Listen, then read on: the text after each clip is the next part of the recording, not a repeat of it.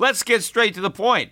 You want to grow your portfolio to deal with the rising cost of inflation, to pay off your debt or your mortgage, pretty much anything standing in the way of you and financial freedom, right? Well, with Yahoo Finance, you can get access to the news, data, and tools that you need in order to help you reach that financial freedom. And when it comes to your financial future, you think you've done it all. You've saved, you've researched, you've invested all that you can. And now you need to take those investments to the next level by using what every financial great uses. Yahoo Finance. For more than 25 years, Yahoo Finance has been the brand behind every great investor. They're the #1 finance destination, producing a holistic look at the financial news cycle, including breaking news, original perspectives, analyst ratings, independent research, customizable charts, and so much more. For comprehensive financial news and analysis, visit the brand behind every great investor, yahoofinance.com, the #1 financial destination. That's yahoofinance.com.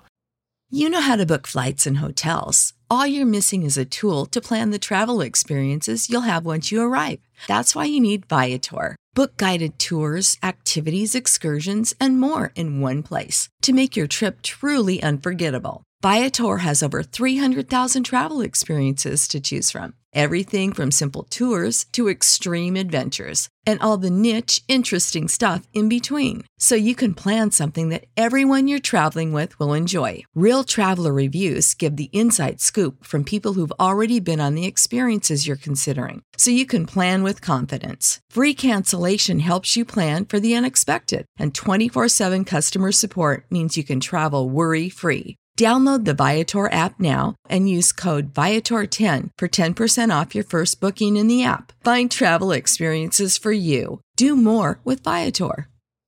The Peter Schiff Show.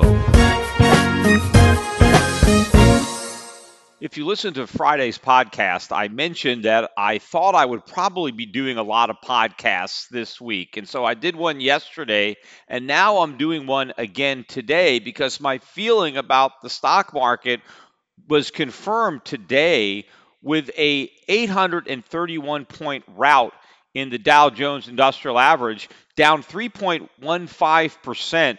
This is the biggest decline that the Dow has had since that 1,000-point plus drop that we had in February. I think it's maybe the third biggest down day ever point-wise.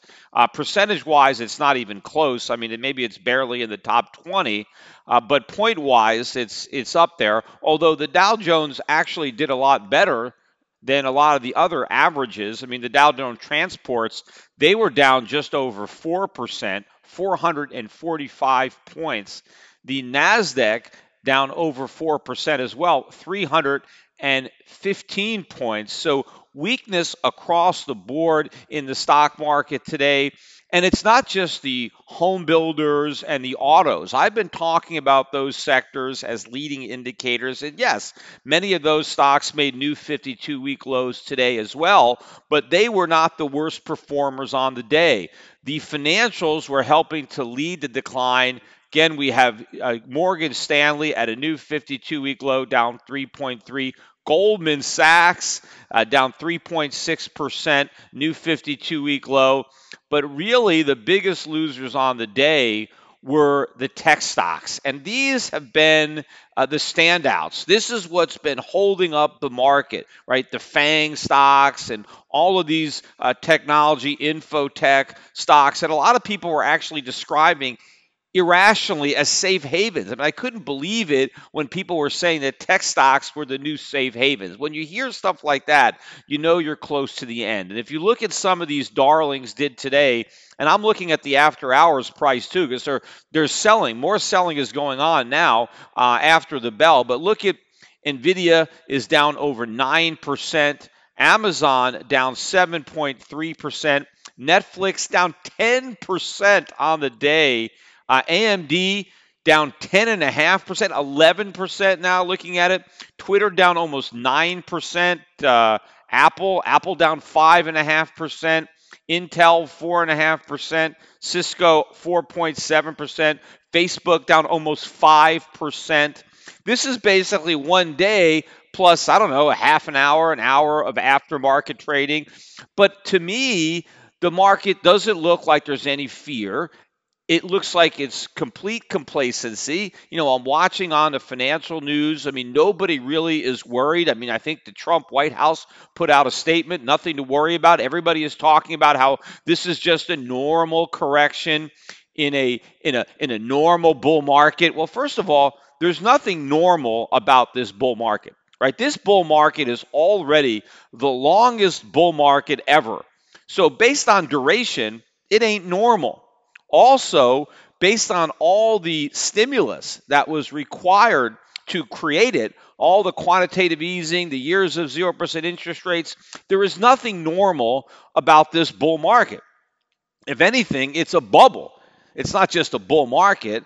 And of course, if it's not a normal bull market, then why would it have a normal correction, right? Would probably have an abnormal correction, although it seems to me that it's far more likely that a bull market of this duration, if the market is going down now, it seems like you would err to think that, oh, maybe this is the bear market because it's long overdue. Why would you just assume that it's a correction when we're so overdue for a bear market? Now, I know, you could have made the same thing back in February. The market had a sharp fall in February, and there were people who said, oh, it's just a correction.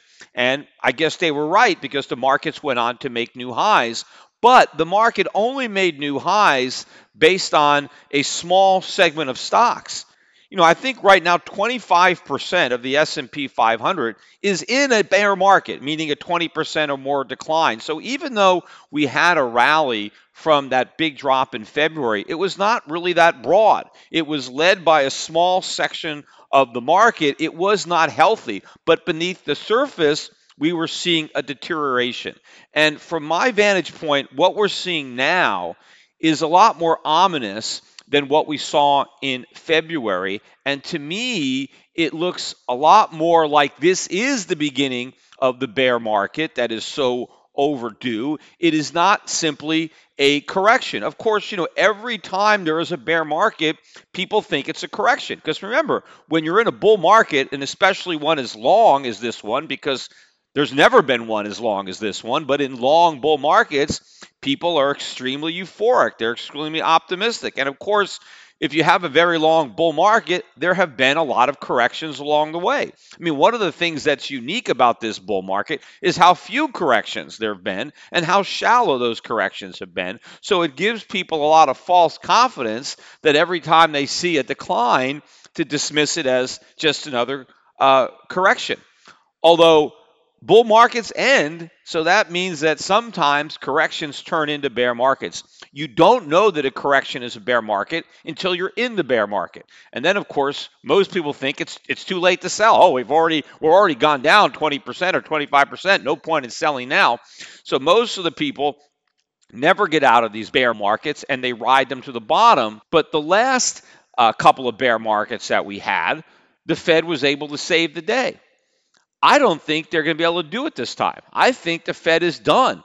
In fact, I think if the Fed actually reverses monetary policy, because right now, one of the things that's scaring the markets is interest rates going up. And they should be scared. In fact, they should be petrified. We had a bond auction today, a 10-year government bond auction, and didn't go as well as planned. I mean, why anybody shows up at these bond auctions is beyond me. And one day nobody will, except the Federal Reserve. They're always there as the buyer of last resort. But when they become the buyer of only resort, then, the game is over. But even if the Fed caves, right, and capitulates and says something to try to throw a bone to the markets. Remember, I mean, Donald Trump to the public is saying nothing to worry about, right? Everything is fine. I'm sure privately in the Oval Office, they are worried. They're probably on the phone. They are probably begging the Fed to do something because the midterm elections are coming up in November. If we are in a bear market in November, when voters go to the polls, if they are voting in a bear market, not only are the Republicans going to lose the House, they are going to lose the Senate as well. So there's going to be a lot of pressure on the Federal Reserve to do something to change this dynamic. Because if they don't do anything, I can't imagine what is going to turn this around. I mean, maybe Donald Trump will try to come up with some deal with China, some, basically nothing deal that doesn't accomplish anything, just so he can pretend that we have victory, just like he's pretending with NAFTA by renaming it. Maybe he'll think, well, we need to come to some kind of conclusion with China. But I don't think that would be enough to stop the bear market. I mean, it might be something that they could try out of desperation for Trump to try to hammer something together. But if that doesn't happen between now and then, what is going to stop the market from going down? In fact, even though the market was down over 800 points today, at no point did the bond market turn positive. Bonds were weak all day. Interest rates were higher. And of course, if the stock market wasn't down 800 points, bonds would have gotten hammered even more. But the fact that there wasn't even a flight to the bond market with an 800-point sell-off in the Dow shows you how weak the bond market is and how much pressure there's going to be on interest rates. The same thing with the dollar. The dollar was down today. It wasn't down a lot, but it was down. And in the past, in the recent past, a big down day in the stock market would not only cause people to buy into the bond market, but they would buy into the dollar. That's not happening. You had the U.S. dollar, the bond market, and the stock market all going down at the same time. There are no safe havens, nothing in U.S. assets. I mean, gold was flat today. Maybe it was up a buck or flat. I mean, barely changed. So nobody was really buying gold, although the gold stocks were positive today. They were all up 1, 2, 3, 4%. I mean, nothing big, but of course we didn't get a big move in gold. But that move is coming, because if you can't hide in bonds and you can't hide in the dollar, where are you going to hide? Now, I know some of you are going to say, oh, in Bitcoin. Well, Bitcoin was down today too, and it wasn't, it didn't get a bid from all of the flight out of U.S. financial assets. It is a speculative asset, just like all these tech stocks. Nobody is going to be buying Bitcoin as a safe haven. I mean, maybe people thought it was a safe haven during the bubble, but that bubble has popped, and so a lot more air is going to come out. The only safe haven left standing is going to be gold, and that's the only asset that nobody owns. Nobody is smart enough. I mean, I was watching on Fox Business, and they were talking about, why isn't gold going up? Well, because people aren't smart enough to understand what's going on.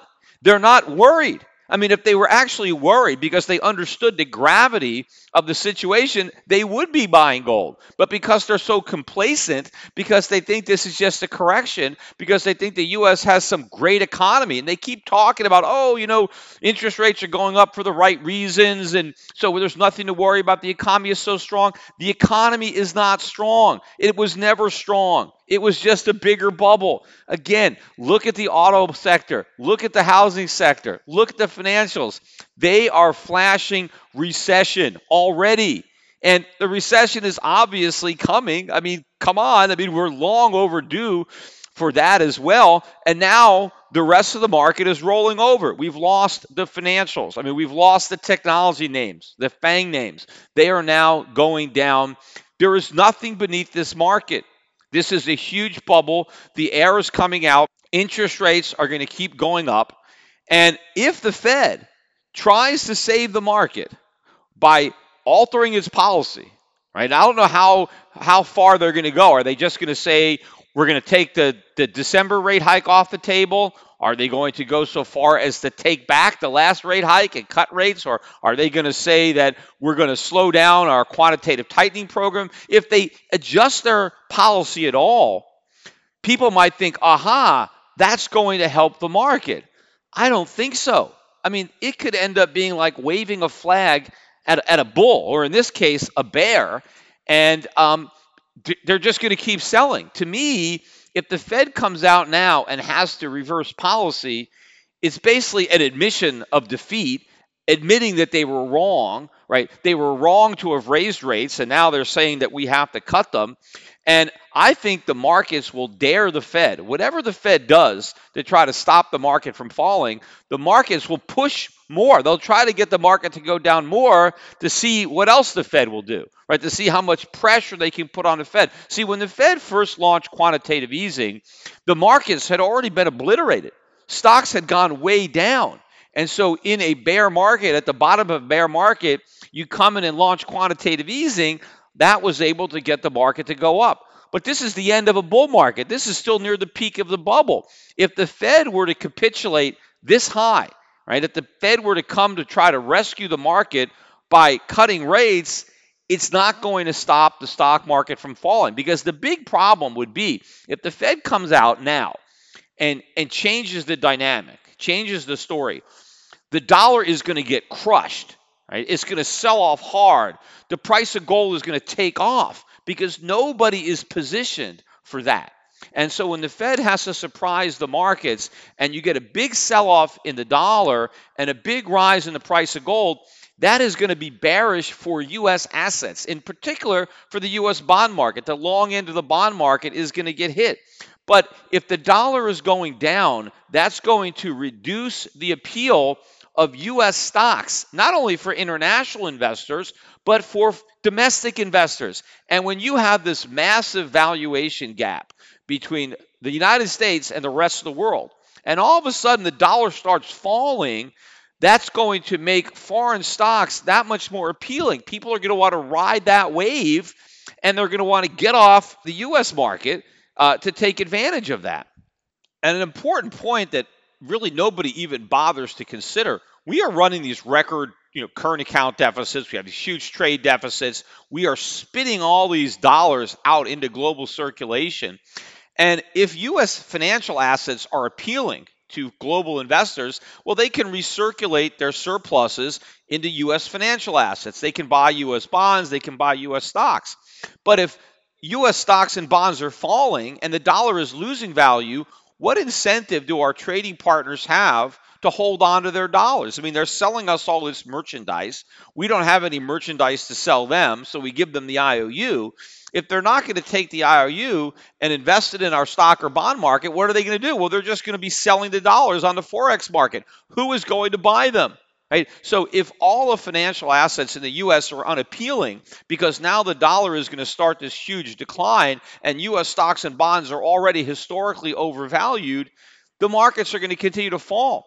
And if the Fed basically tries to save the markets and it doesn't work, right? It's like, when somebody fires a gun, they see Superman, and maybe, I don't know, every time someone sees Superman, they want to fire a gun at him. I mean, don't they realize that bullets don't hurt him? But maybe you've never seen Superman before, and you see him standing there, and you say, oh, I'm going to shoot him, and I fire a gun, and you see the bullet bounces off his chest, you're screwed. I mean, now, what are you going to do? Right? It's the same thing for the Fed. If the Fed tries to save the market and it doesn't work, well, I mean, that's it, right? It's as ineffective as a bullet bouncing off the chest of Superman, and then the market's just going to crater even more, forcing the Fed to have to get even more aggressive in whatever it's doing to try to revive the markets. But of course, the politics of all this are awful, because if we are again in this bear market, or if the Fed, of course, tries to prevent the bear market before the midterms and actually makes it worse, that's it for those elections. But of course, what is the odds that the beginning of this bear market is not going to usher in a recession? I would say 0, right? And this recession, as I've been saying since the beginning, is going to be the worst recession that we've ever had. It is going to be much worse than the Great Recession of 2008, 2009, because in that recession, the Fed was able to temporarily ease the pain. And because the dollar was rising, and that was helping to keep down the cost of living, it was keeping down long-term interest rates. None of that is going to happen this time, right? So if you're looking at what's happening in the financials, in the housing market with interest rates, and you're thinking, hey, I've seen this movie before in 2008, it's not actually the same movie. It's got the same beginning, but it's not going to have the same ending. It's going to have a much worse ending from the perspective of the country, the economy. I mean, it's going to have a much better ending for the investment portfolio that I have now, because remember, the 2008 portfolio that I had, that was a bunch of gold stocks and foreign stocks that had gone way up leading up to 2008, came crashing down with the rest of the market, with the U.S. market. But now my portfolio, we bottomed out in December of 2015, January of 2016. So we haven't been going down for the last 5 years, but over the 5 year period, we haven't gained anything because first we went down and then we came back up as the U.S. market has been soaring. That's the opposite of what was happening between 2001 and 2008 when the U.S. market was recovering a little bit and the foreign markets and the gold stocks were just on fire, right? So the money has been flowing into all these stocks. And so now when the bubble bursts, for my portfolios, I think it's going to be phenomenal because gold's going to go up, the dollar's going to go down, and we're going to finally have the crisis that I was warning about in my very first book, Crash Proof, How to Profit from the Coming Economic Collapse. We're finally going to get the economic collapse. We're finally going to get the real crash. That was the subject of my later book. So it's going to be better for my investment strategy, but it is going to be far worse for the country, which is going to have to endure an economic climate that is far more severe because as the dollar is tanking along with the markets, the cost of living goes up. Food prices go up. Gas prices go up. Everything goes up. As people are losing their jobs, their unemployment checks aren't going to buy very much. And the people who don't lose their jobs are still going to be pinched because whatever paychecks they have, they're not going to go as far in an inflationary recession, in a stagflation economy. And given where we are politically, as I've said, we have laid the foundation for the socialists to come to power in 2020.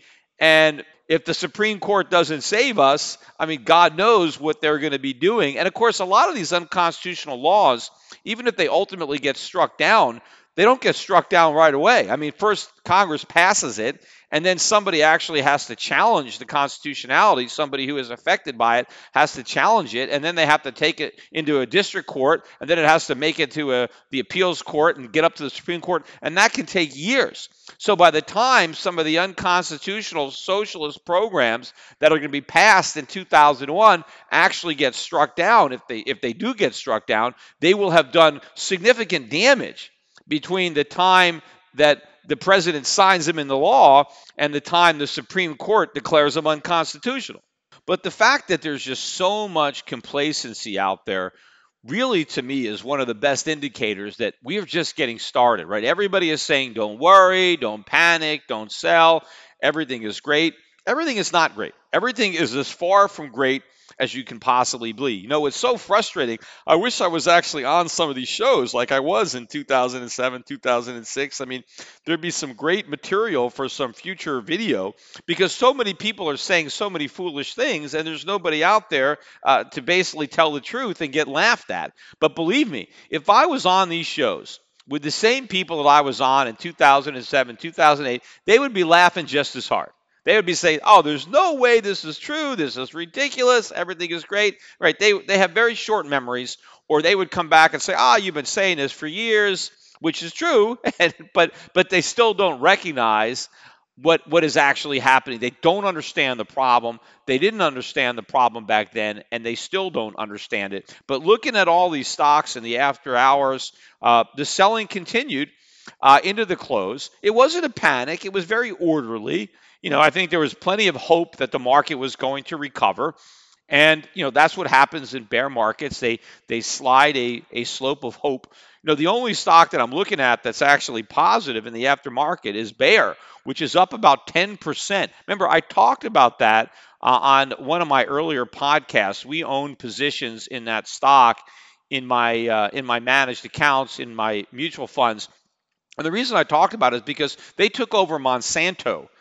And there was a jury verdict where this guy, a gardener, claimed he developed non-Hodgkin's lymphoma. He's going to die. Unfortunately, it's a sad story, but he blamed it all on using Roundup, and with basically no evidence whatsoever, he was able to win this huge jury award, including hundreds of millions of punitive damages. And so what was announced today is that the judge has now said that she's inclined to throw the whole verdict out and maybe have a new trial because the jury verdict is completely inconsistent with the evidence, or rather lack thereof, because the plaintiffs provided no evidence whatsoever, no scientific evidence that actually linked this chemical in Roundup to cancer. There is no proof that it actually causes it. So simply, the lawyer appealed to the sympathy that the jury felt for this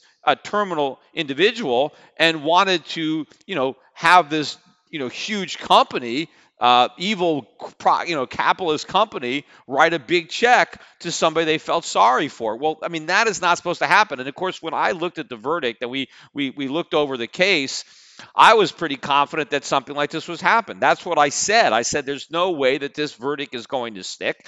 And the price of the stock had dropped. The market cap had lost, I don't know, 15, 20 billion. I mean, many, many times over the amount of the award, because the speculation was that, well, an avalanche of lawsuits are now going to be filed. And that's exactly what's happened. In fact, every day I hear commercials from ambulance chasing law firms trying to get anybody who's ever come into contact with Roundup who may have cancer to call them up so they can join in on the suit because, of the size of that verdict. Well, now that the judge is causing that verdict into question, of course, the stock is up about 10% in the aftermarket, and which is good. Again, we own that stock, and that's about the only stock that I really see going up after market.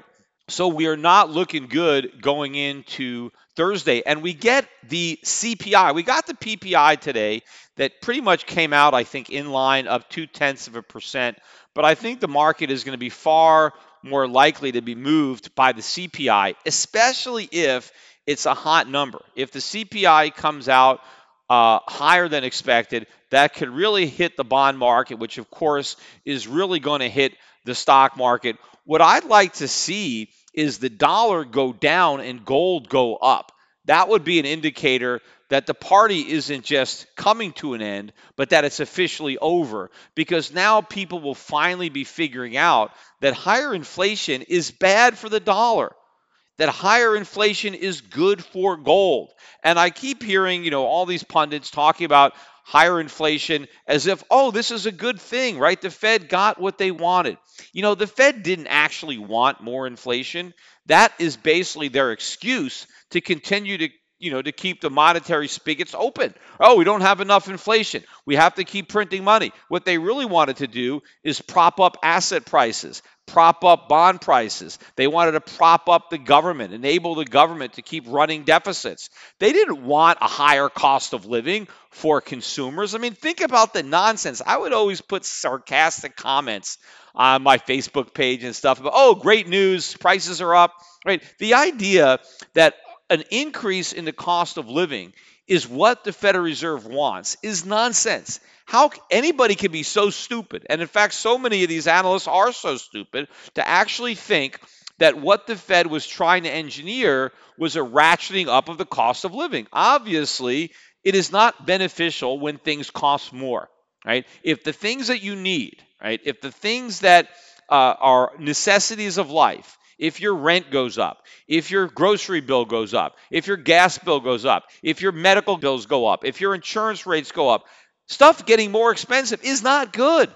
That is so obvious. What is good for the economy is when the cost of living goes down. That's what gooses real consumer spending. If your medical bills are lower, if your kid's tuition is lower, if it costs less money to heat your house, less money to fill your car up with gas, if clothing is less expensive, the less things cost, the more you can buy. That is so obvious. It's amazing that these idiot professionals don't get it.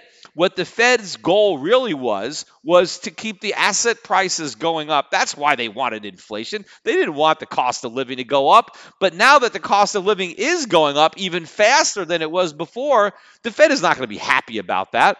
In fact, if anything, the Fed is petrified about inflation being higher because it puts pressure on them to actually be more aggressive with their rate hikes, to actually follow through with quantitative tightening to actually stop the inflation from accelerating. But they can't do that because then they expose the problem even more, because then the stock market completely collapses, and then the banks collapse, and the housing market collapses, and it's 2008 all over again, only worse, because we have far more debt now than we had in 2008, right? The Fed caused the financial crisis because it kept interest rates too low, and it distorted the economy and created a bubble.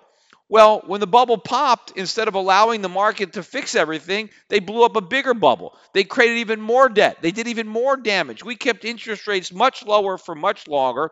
We threw in all this quantitative easing. So the economy is so screwed up that the severity of the recession necessary to right this ship, right, to get the economy back on a sound foundation, that recession is going to be so deep that the Fed is going to resist it with every fiber in its being. But of course, in resisting that, it unleashes something worse because they destroy the dollar. And speaking about destroying the dollar, Donald Trump was interviewed yesterday about the Fed's rate hikes.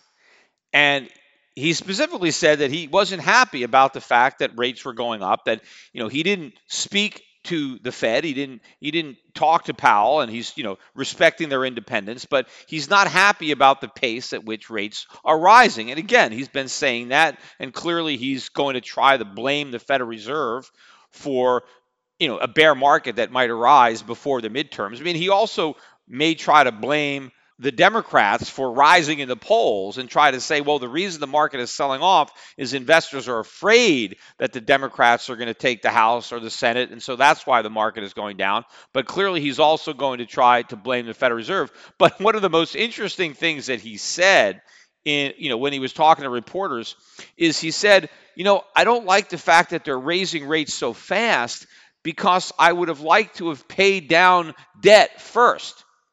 And, I was listening to these reporters commenting on it, and they're like, well, what did he mean by that? Paying down debt first. They didn't get it. I mean, it's obvious what he meant, but it's almost hilarious that he said it, because what he meant by saying, I'd like to pay down debt first, is something that he alluded to as a candidate. The United States government has a $21.5 trillion national debt, and interest rates are going up. Obviously, when interest rates are going up, it makes it more expensive to service that debt. So the smart thing to do before rates go up is to pay down the debt, right? So when Donald Trump said, I'd like to, pay off debt before the rates go up, that's what he's talking about. He's talking about reducing the national debt. So he would have preferred the opportunity to reduce the debt before the Fed hikes rates. Well, how is he going to reduce the debt? The only way the government can reduce the debt is by running a surplus. The government has to tax more than it spends, and then it uses the surplus tax revenue to retire debt. And then the debt goes down, and so the government is not as vulnerable to an increase in interest rates. But not only did Donald Trump not reduce the debt in anticipation of increasing interest rates, he blew it even bigger. He cut taxes and increased government spending. Knowing that the Federal Reserve was going to be raising rates, he deliberately led the charge deeper into debt. And now he's saying, gee, I wish I would have had time to shrink the debt before the rate hikes. You knew the rate hikes were coming, and you did the opposite of that. You increased the debt. But it's basically an admission on the part of the president that he is contributing to the problem. He is doing the opposite of what he said he wished he could have done. I wished I could have shrunk the debt, but instead you exploded the debt. And now, because interest rates are going up, it's going to cost us a lot more. And another thing that Donald Trump did that's going to contribute to the problem is since he's become president, he has been shortening the maturity of the national debt. As a candidate, and I pointed this out, this is another inconsistency between Trump, the candidate, and Trump, the president. But when Trump was running for office, he said, we need to refinance the debt to lock in these long-term rates. He said Barack Obama was a fool because he was, he kept all the debt short-term, and he wasn't locking in these low rates over 30 years, and that when he was president, he was going to refinance. And I remember Steve Moore at one of the conferences, I think it was even the New Orleans conference last year, or 2 years ago. And believe me, I am so looking forward to this New Orleans conference on November 1st. I mean, this is really going to be my first talk, since this decline, which I think is going to be much bigger by the end of October into November. So if you haven't already signed up to go to the New Orleans conference, go to their website, neworleansconference.com, and sign up. Make sure and use the promo code SCHIFF, SCHIFF, and you will get a discount on the cost. Several people have already signed up based on my last time I mentioned it. But you got to go. This is going to be a fantastic conference. It's going to be a great time to go. Probably going to be just the beginning of this huge, next leg of the bull market in the price of gold. So it's going to be a great time to be in New Orleans for the conference. So if you've never been, you got to go. If you've been before, then you got to go again. So at NewOrleansConference.com. But Steve Moore gave a talk, but maybe it was at Freedom Fest. I forget exactly where it was, but it was before Trump was president, so it had to be a couple years ago. And he said, when Donald Trump becomes president, he's going to lengthen the maturity of the national debt. And I told Steve after his speech, no way, impossible. He's never going to do it. And Steve Moore was arguing, no, he says he's going to do it. And I said, Steve, I don't care what he says. It's impossible because if he tries to do that, it'll push long-term interest rates up. And that's going to be a problem. And I was exactly right. But not only didn't he lengthen the maturity of the debt, he actually shortened it. He did the reverse. He did exactly what he criticized Obama for, only he did more of it. So now, because we have even shorter term on our debt, we're even more exposed to the increasing interest rates because we didn't lock in those low rates for 30 years. We didn't lock them in at all. We're just in T-bills and we're rolling them over. Right? And as the T-bills mature, we have to roll them over at a higher rate of interest. So Trump obviously knows the problem. In fact, as a businessman, he understands leverage and what happens when you're too levered up and interest rates go up. Well, the U.S. economy is levered to an extreme level that Trump is a piker when it comes to debt relative to the United States. We have taken it to a whole new level. And so therefore, we are so much more exposed, I think, than any nation has ever been to an increase in interest rates. And people are we don't have to worry because we borrow in our own currency. That doesn't mean we have a get out of jail free card just because we issue debt in our own currency. Because if nobody wants our own currency, then it doesn't matter. Once people start to realize how much value the dollar is going to lose, people aren't going to show up at these treasury bond auctions. It's just going to be the Federal Reserve. And then, the dollar is going to fall through the floor. It's going to lose its status as the reserve currency. And that's going to be why this next recession is going to be so much worse than the last one, because this is it. This is when all the chickens finally come home to roost. It didn't happen in 2008 because we were able to kick that can down the road. But you know what? We've caught up to the can and we are out of road, and now we're going to have to deal with it. The way Trump is dealing with it is he is stepping up his anti-Fed rhetoric. He's basically accusing the Fed of having gone crazy. So he's now not only taken on the Chinese, but he's taken on the Federal Reserve at the same time, blaming the Federal Reserve for the stock market sell-off because they have gone crazy in that they have raised rates too much. And of course, Donald Trump is saying that the stock market is still strong despite the sell-off. He thinks it's just a correction. So if it's just a correction, is the Fed really crazy? Obviously, Trump is trying to set up to blame the Fed for whatever negative things happens to the stock markets. He's going to say that all of his hard work, his trade deals and his tax cuts and his deregulation are the reason that the economy was so strong and the market was going up. But the crazy Federal Reserve jacked up interest rates too much and ruined the good thing. But the other problem that Trump has created in laying down this gauntlet is he puts the Federal Reserve between a rock and a hard place, meaning they're damned if they do and they're damned if they don't, which probably was the case anyway, but this simply ups the ante on that. Because if the Fed does do something to change its outlook, especially after Trump has called them crazy and has criticized them and has said that raising interest rates was a mistake, if they now admit to that mistake, if they now look like they are being influenced by Donald Trump or have been influenced by him, then they call into question the independence of the Federal Reserve. Now, of course, why anybody believes it's independent is beyond me. It's clearly political, but everybody pretends it's not. But they're going to stop pretending if Donald Trump basically, forces the Federal Reserve to change its policy, and that will further undermine the dollar, further undermine the bond market, make interest rates on the long end go up even more, and again cause the stock market to fall even further because of the loss of confidence in the U.S. financial system and in the independence of the Federal Reserve. But I agree with Trump about one thing. The Fed is crazy, but I disagree that they've just gone crazy. They've been crazy the entire time. I mean, what they're doing now is the least crazy thing they've done. What was really crazy was lowering interest rates down to zero in the first place. What was crazier was leaving them at zero for as long as they did. What was super crazy was doing quantitative easing not just once, but 3 times. What was crazy was doing Operation Twist. The Fed has been crazy for a long time. But the problem was, when you've been crazy for so long, you can't be sane.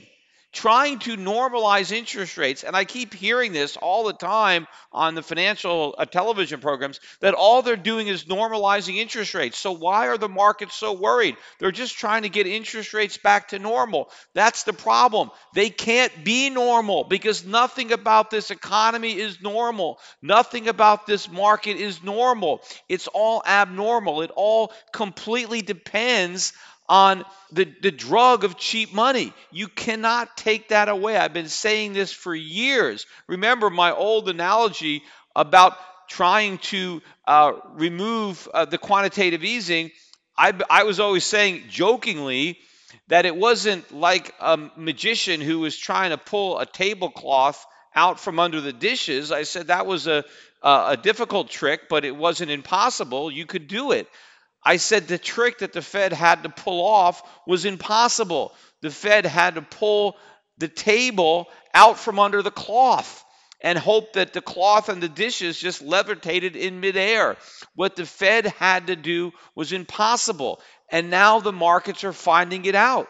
We cannot return to normal, not based on where we've been, not based on the bubble economy that we have created on the back of these abnormally low interest rates. Trying to normalize interest rates, given how screwed up the economy is right now because of how low rates were and how long they've stayed there, is impossible. So what we are now going to have to deal with is not only the consequences of what preceded the 2008 financial crisis, what preceded the bursting of the dot-com bubble, but we have to deal with all the problems that the Federal Reserve created subsequent to the bursting of the housing bubble and the financial crisis. All of the problems that they created to paper over the problems that already existed. And as I've been saying all along, the problems are now so enormous, the bubble is now so big that there is absolutely no way out of this. There is no more trick. There is no rabbit to pull out of a hat. The Fed has nothing up its sleeve. We are going to have to deal with this finally once and for all. And I'm hoping that at the end of this very, very dark tunnel that we are about to enter into, there is some bright light instead of just an oncoming train.